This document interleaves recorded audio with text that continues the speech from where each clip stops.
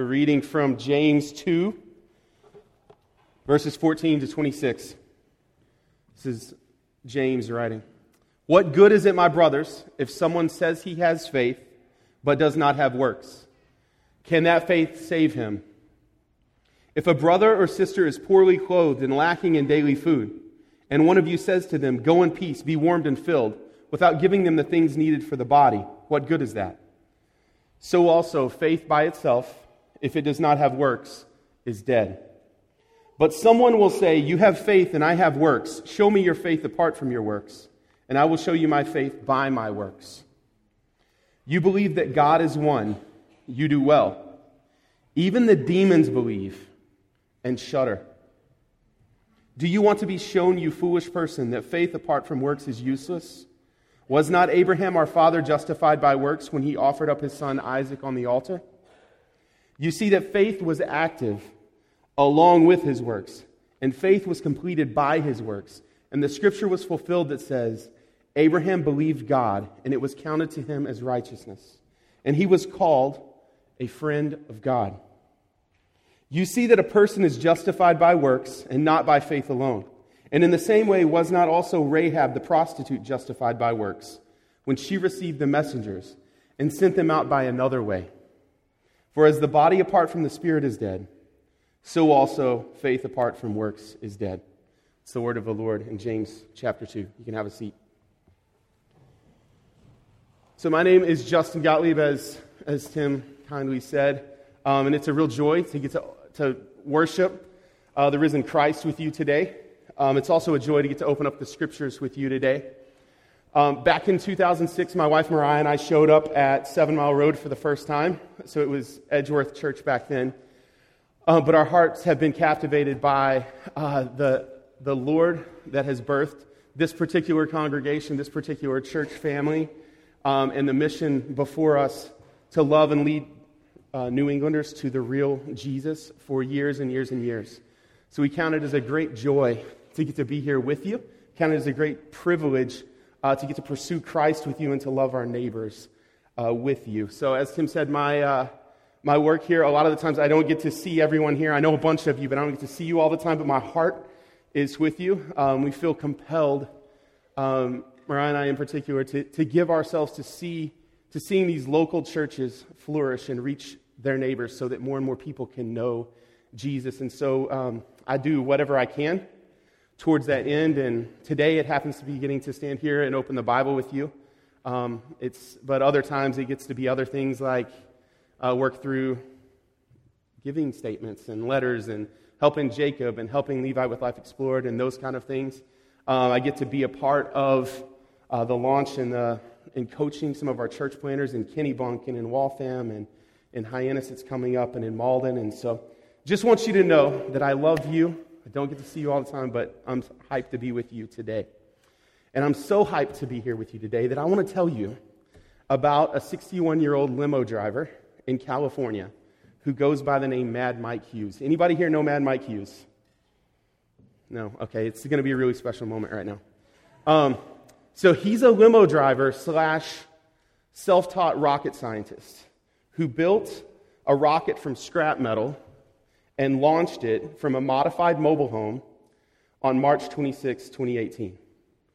I'm gonna slow down right there. He built a rocket from scrap metal and launched it from a modified mobile home on March 26, 2018. This is real. There's YouTube videos.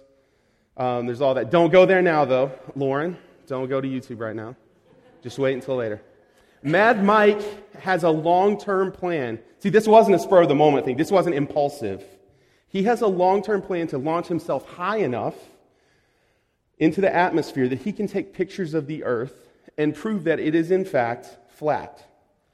So Mad Mike believes in the flat earth theory, and he believes it so much. That he heated up 70 gallons of water, hot enough to launch himself 1,875 feet into the air, while inside this homemade steam-powered rocket that took off from said modified mobile home. For those keeping score, his assistant whose name is and had to be Waldo Stakes.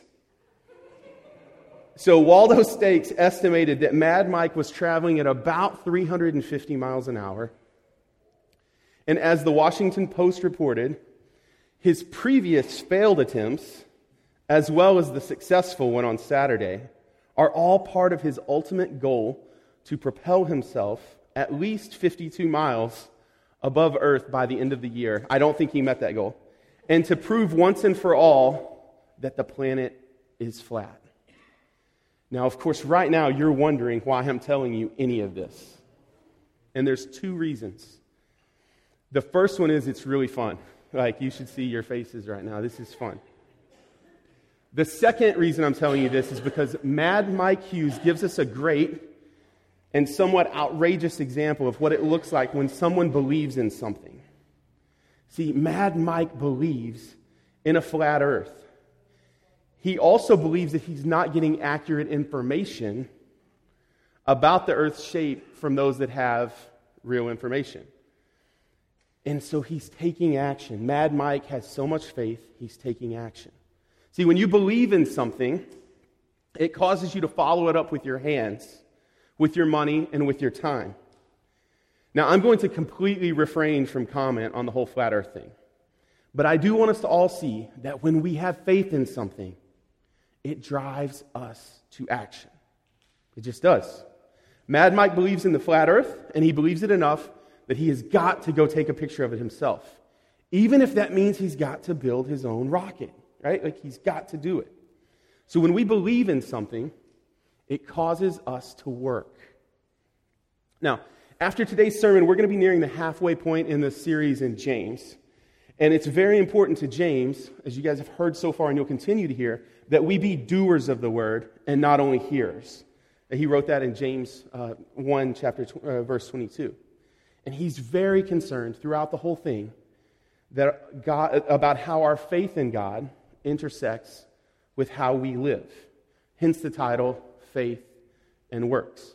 Now, in today's passage, he uses two words to help define the issue: faith and works. He uses faith to describe belief in God, more specifically, belief in Jesus. You should get that. Belief in Jesus. And he uses works to describe the working out of that belief, like acts of love, acts of mercy, just basic obedience to Jesus. Basically, faith equals belief in God, and works equals actions done in obedience to God. Everybody got that? And we're going to talk about how those things can intersect.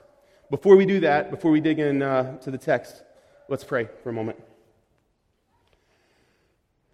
Spirit of God, I pray that in this time, you would help us to see clearly the glory of God in the face of Jesus Christ.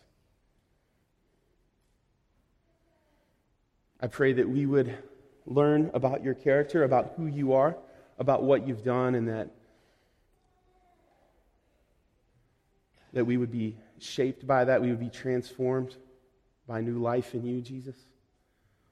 Spirit, I pray you would keep us from foolishness, you would help us discern your will, and that you would grow faith in us today. Would you please do that? Would you please hear these prayers? Amen. All right, we're going to pick up in James chapter 2, verse 14. So if you have a Bible, I'm going to give you just a second to open it up. I think we're also going to have it up here. So if you check a second. You good? We're good. All right, let's go. What good is it, my brothers, if someone says he has faith but does not have works? Can that faith save him? If a brother or sister is poorly clothed and lacking in daily food, and one of you says to them, "Go in peace, be warmed and filled," without giving them the things needed for the body, what good is that? So also faith by itself, if it does not have works, is dead. So from the jump, James is getting after the serious question here. And he says it straight up. Is it a good thing if you have faith but don't have works from that faith? Is that a good thing? Is it good for you? And is it good for others? Is it good for those around you? Now, this question, of course, is rhetorical. He's not asking you to answer it aloud right now. so much as he's making a point for you to consider. Most of us would agree that if your faith isn't moving you to do something, then it's empty faith, right? That's not a hard argument, right? If I have belief in something but it's not moving me, then it's empty. And James follows up by asking, can that kind of faith in Jesus save you? Can that faith save him? Does that kind of faith, the kind that talks a lot but doesn't move at all, does it save you? Now, we ought to be careful here as well, because James isn't questioning for a second whether faith in Jesus saves. He's questioning whether someone that just talks about faith without ever living it out actually has faith. So in other words, James is differentiating between saving faith and saying faith. Now, I have a little bit of a messed up Arkansas accent, so I'm going to say that again. And you guys try to hear, there's a difference between the V and the Y when I say it. Okay? I'm going to concentrate. James differentiates between saving faith and saying faith. You got that? I'm calling one, well, actually, we'll just go. He gives us an example of saying faith.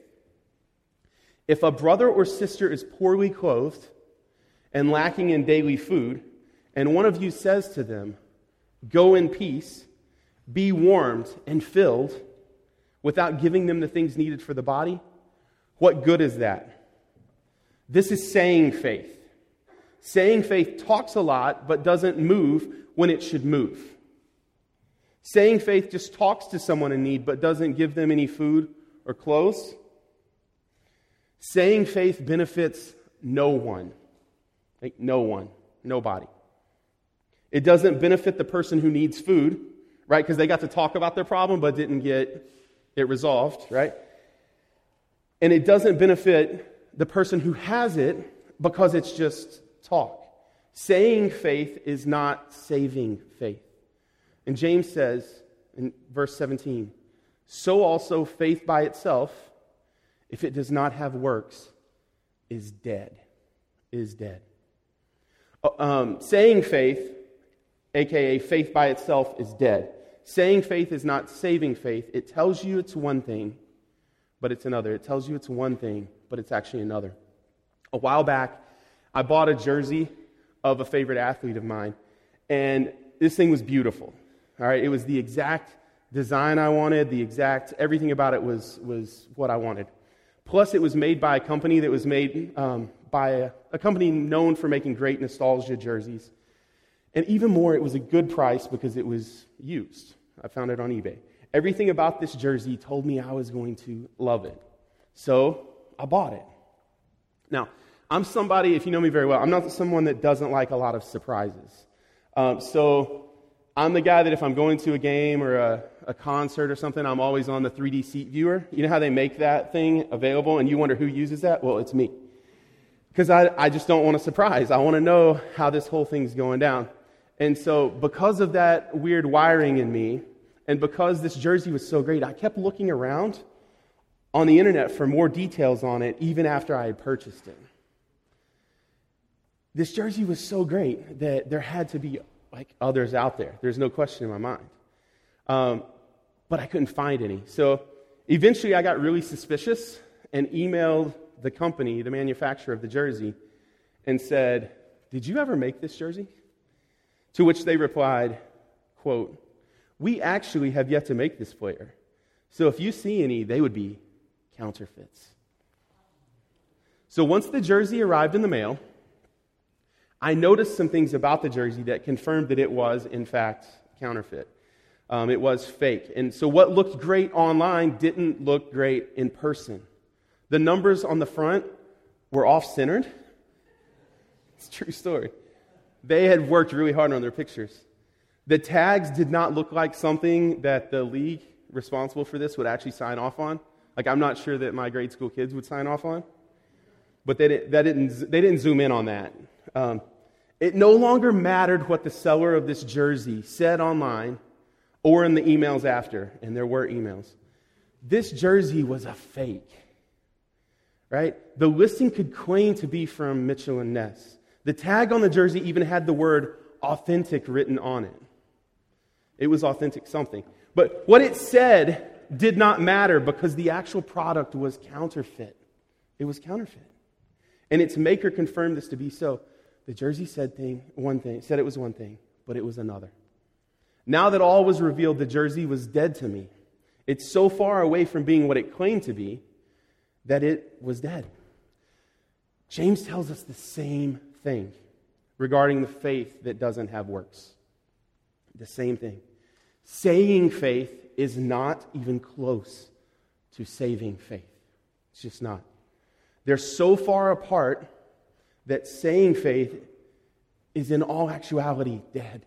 It's done. Saying faith is not saving faith. He moves forward in verse 18. But someone will say, you have faith and I have works. Show me your faith apart from your works, and I will show you my faith by my works. You believe that God is one. You do well. Even the demons believe and shudder. Do you want to be shown, you foolish person, that faith apart from works is useless? It's almost as if James can hear the objection and the objector against the point that he just made. You guys hear that? He's having a conversation with somebody. See, you have faith, he says, and I have works. The objector says that. The setup here is the insinuation that faith can be separate from works, and works can be separate from faith. James is not having any of that.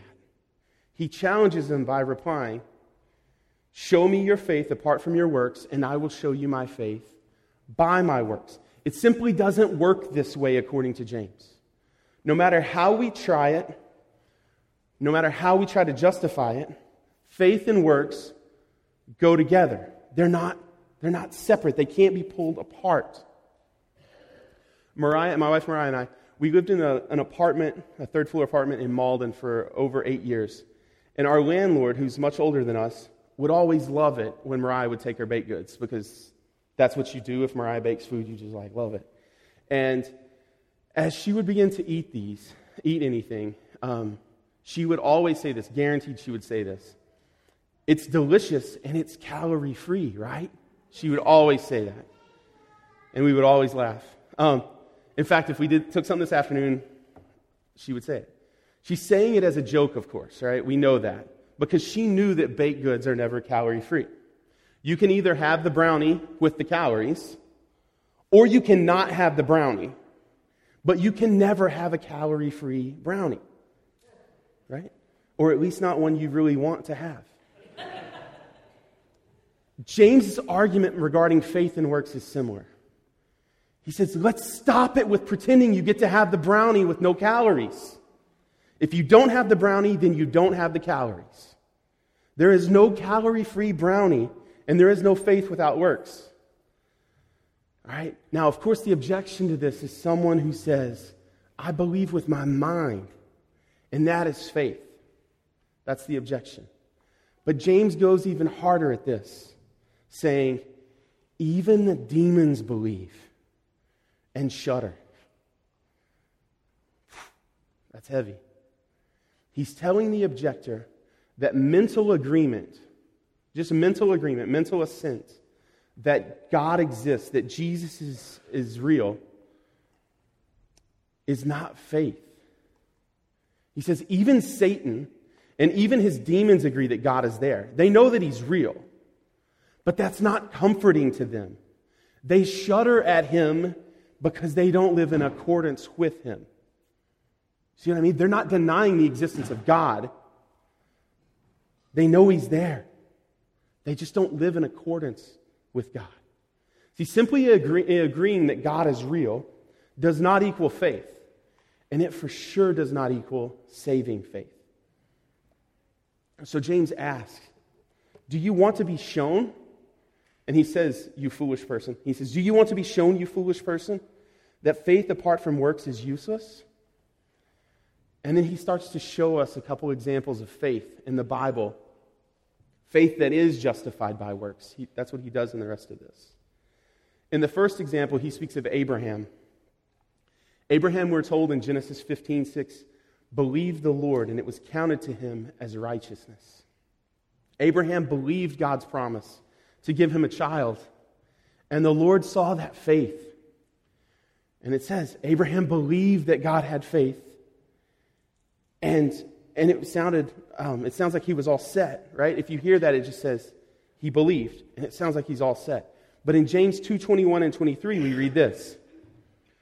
Was not our father Abraham justified by works when he offered up his son Isaac on the altar? You see that faith was active along with his works, and faith was completed by his works, and the scripture was fulfilled. Abraham believed God, and it was counted to him as righteousness. And he was called a friend of God. Here's the condensed story. God promised Abraham, a 90-year-old with no children and a barren wife, a child through whom all the world would be blessed. Abraham believed him, and as we heard here, it was counted to him as righteousness. God gave him Isaac, and Isaac grew to be a young man. At this point, God told Abraham to sacrifice Isaac.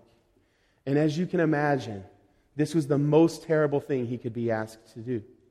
But Abraham trusted God and climbed the mountain, built the altar, tied up his son, and just as he was about to sacrifice him, the Lord stepped in and provided a ram to sacrifice instead.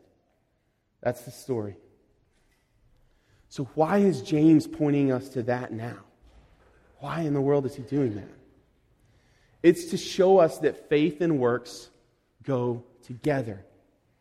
See, Abraham believed the Lord in Genesis 15:6, and his faith was saving faith. That faith was made clear and grown by his obedient action to the Lord. That's why James writes that Abraham's faith was completed. It was fulfilled by his works. See, his faith wasn't only his belief. It wasn't only his mental assent. And his faith wasn't only his works, right? It was completed by his works. It wasn't only his works. James says it like this in verse 22. You see that faith was active along with his works, and faith was completed by his works. Abraham's faith and Abraham's works are all part of his belief in God. All part of it. Abraham's faith is active as he obeyed God with his works. And Abraham's faith was completed when he obeyed God by trusting him with his only son, Isaac.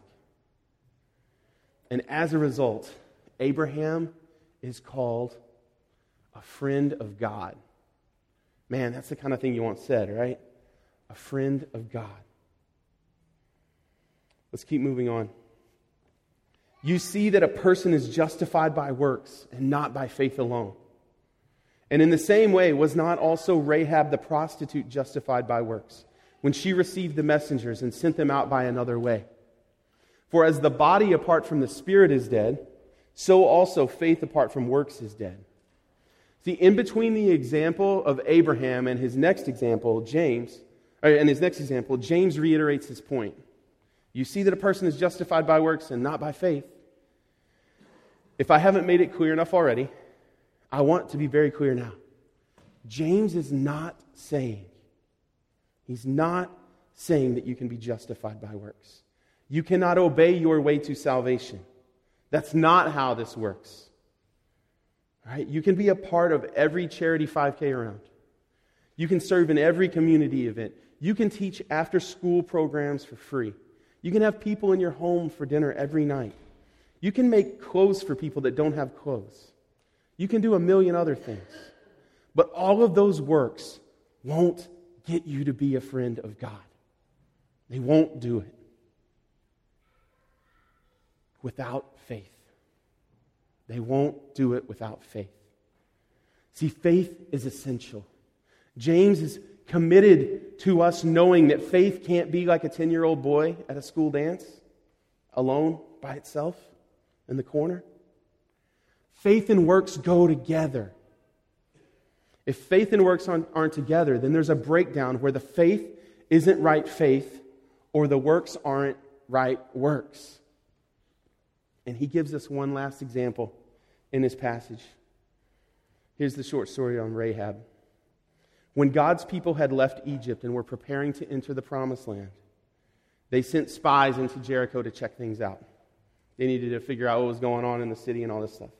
So these spies stayed at an inn that happened to be owned by Rahab. Not good things happened at this inn. Word got to the king that there were some spies around and that they were around Rahab's place. And so the king tells Rahab she needs to hand the men over. Rahab told the king's men, that they had already left her place and that the king should send his men out to find them. So she said, they're not here. You got to go find them quickly. So they took off. But then she took the spies to the roof and hid them until it was safe for them to leave.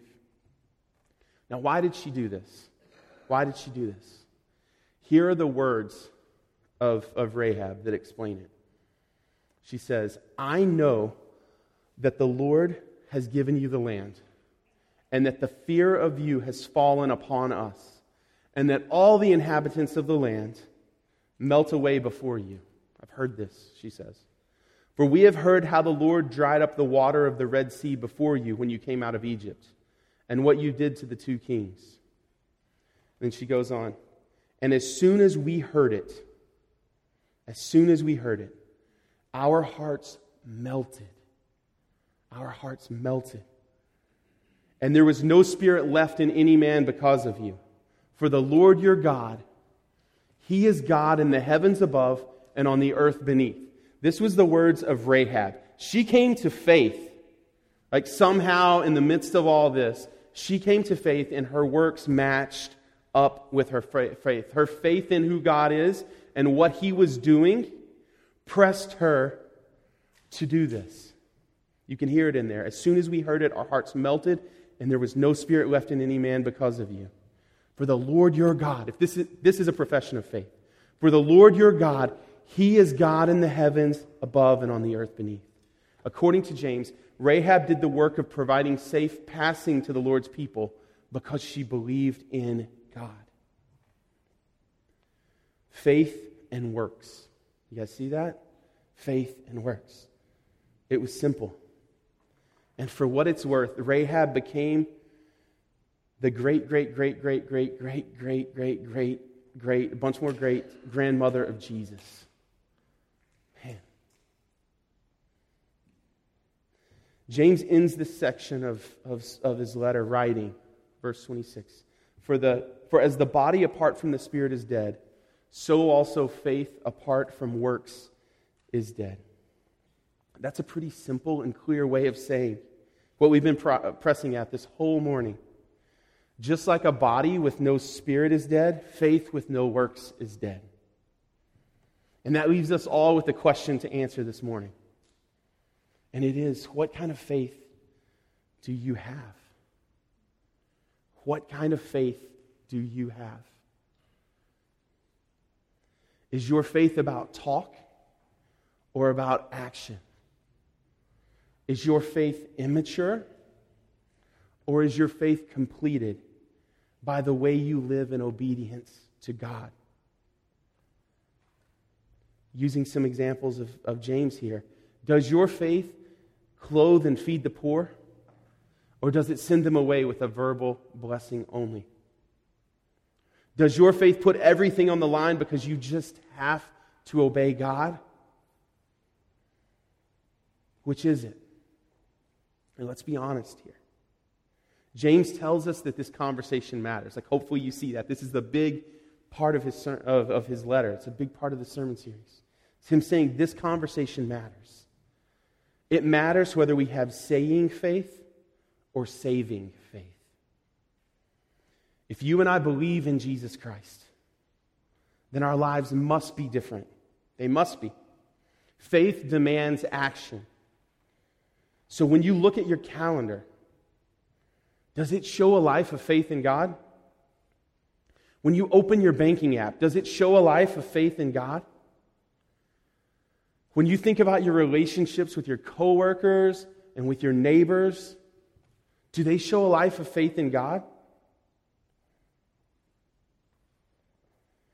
Is your life marked by faith that's being completed by works?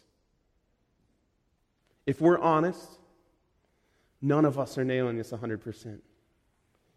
There's always in our best moments that little bit of unbelief, right?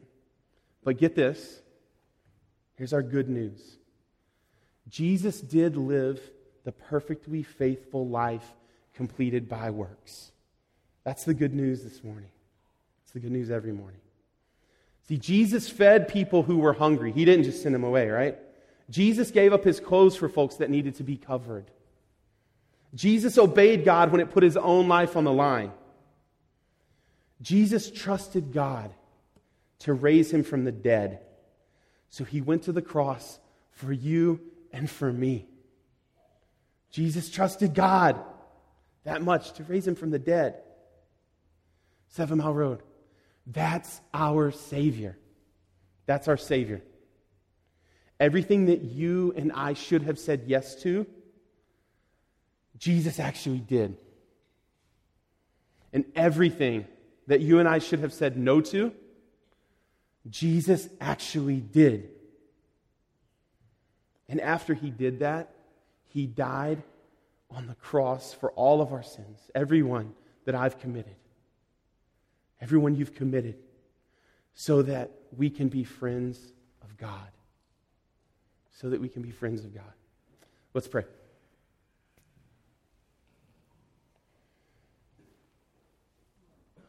Spirit of God, I pray that you would help us see the beauty of Christ. You would help us to see his life as fulfillment of all that we were called to, fulfillment of all your promises. Would you help us to trust not in ourselves but in you? Would you help us to not earn your favor, but instead to receive it humbly as undeserving people who are loved by a great, great God? Would you do that? I pray that you would grow us up in our faith, that you would grow us up, that our faith would drive us to work, never for work's sake, but out of freedom, out of the freedom of following you and knowing that we're loved and we're called to greater things. So would you please, Lord, bring about repentance where it's needed. Have us turn away from sin. Have us courageously pursue you. I pray you would do this for your glory, for our joy, and for the good of those that you've sent us to. Please hear our prayers this morning. Amen.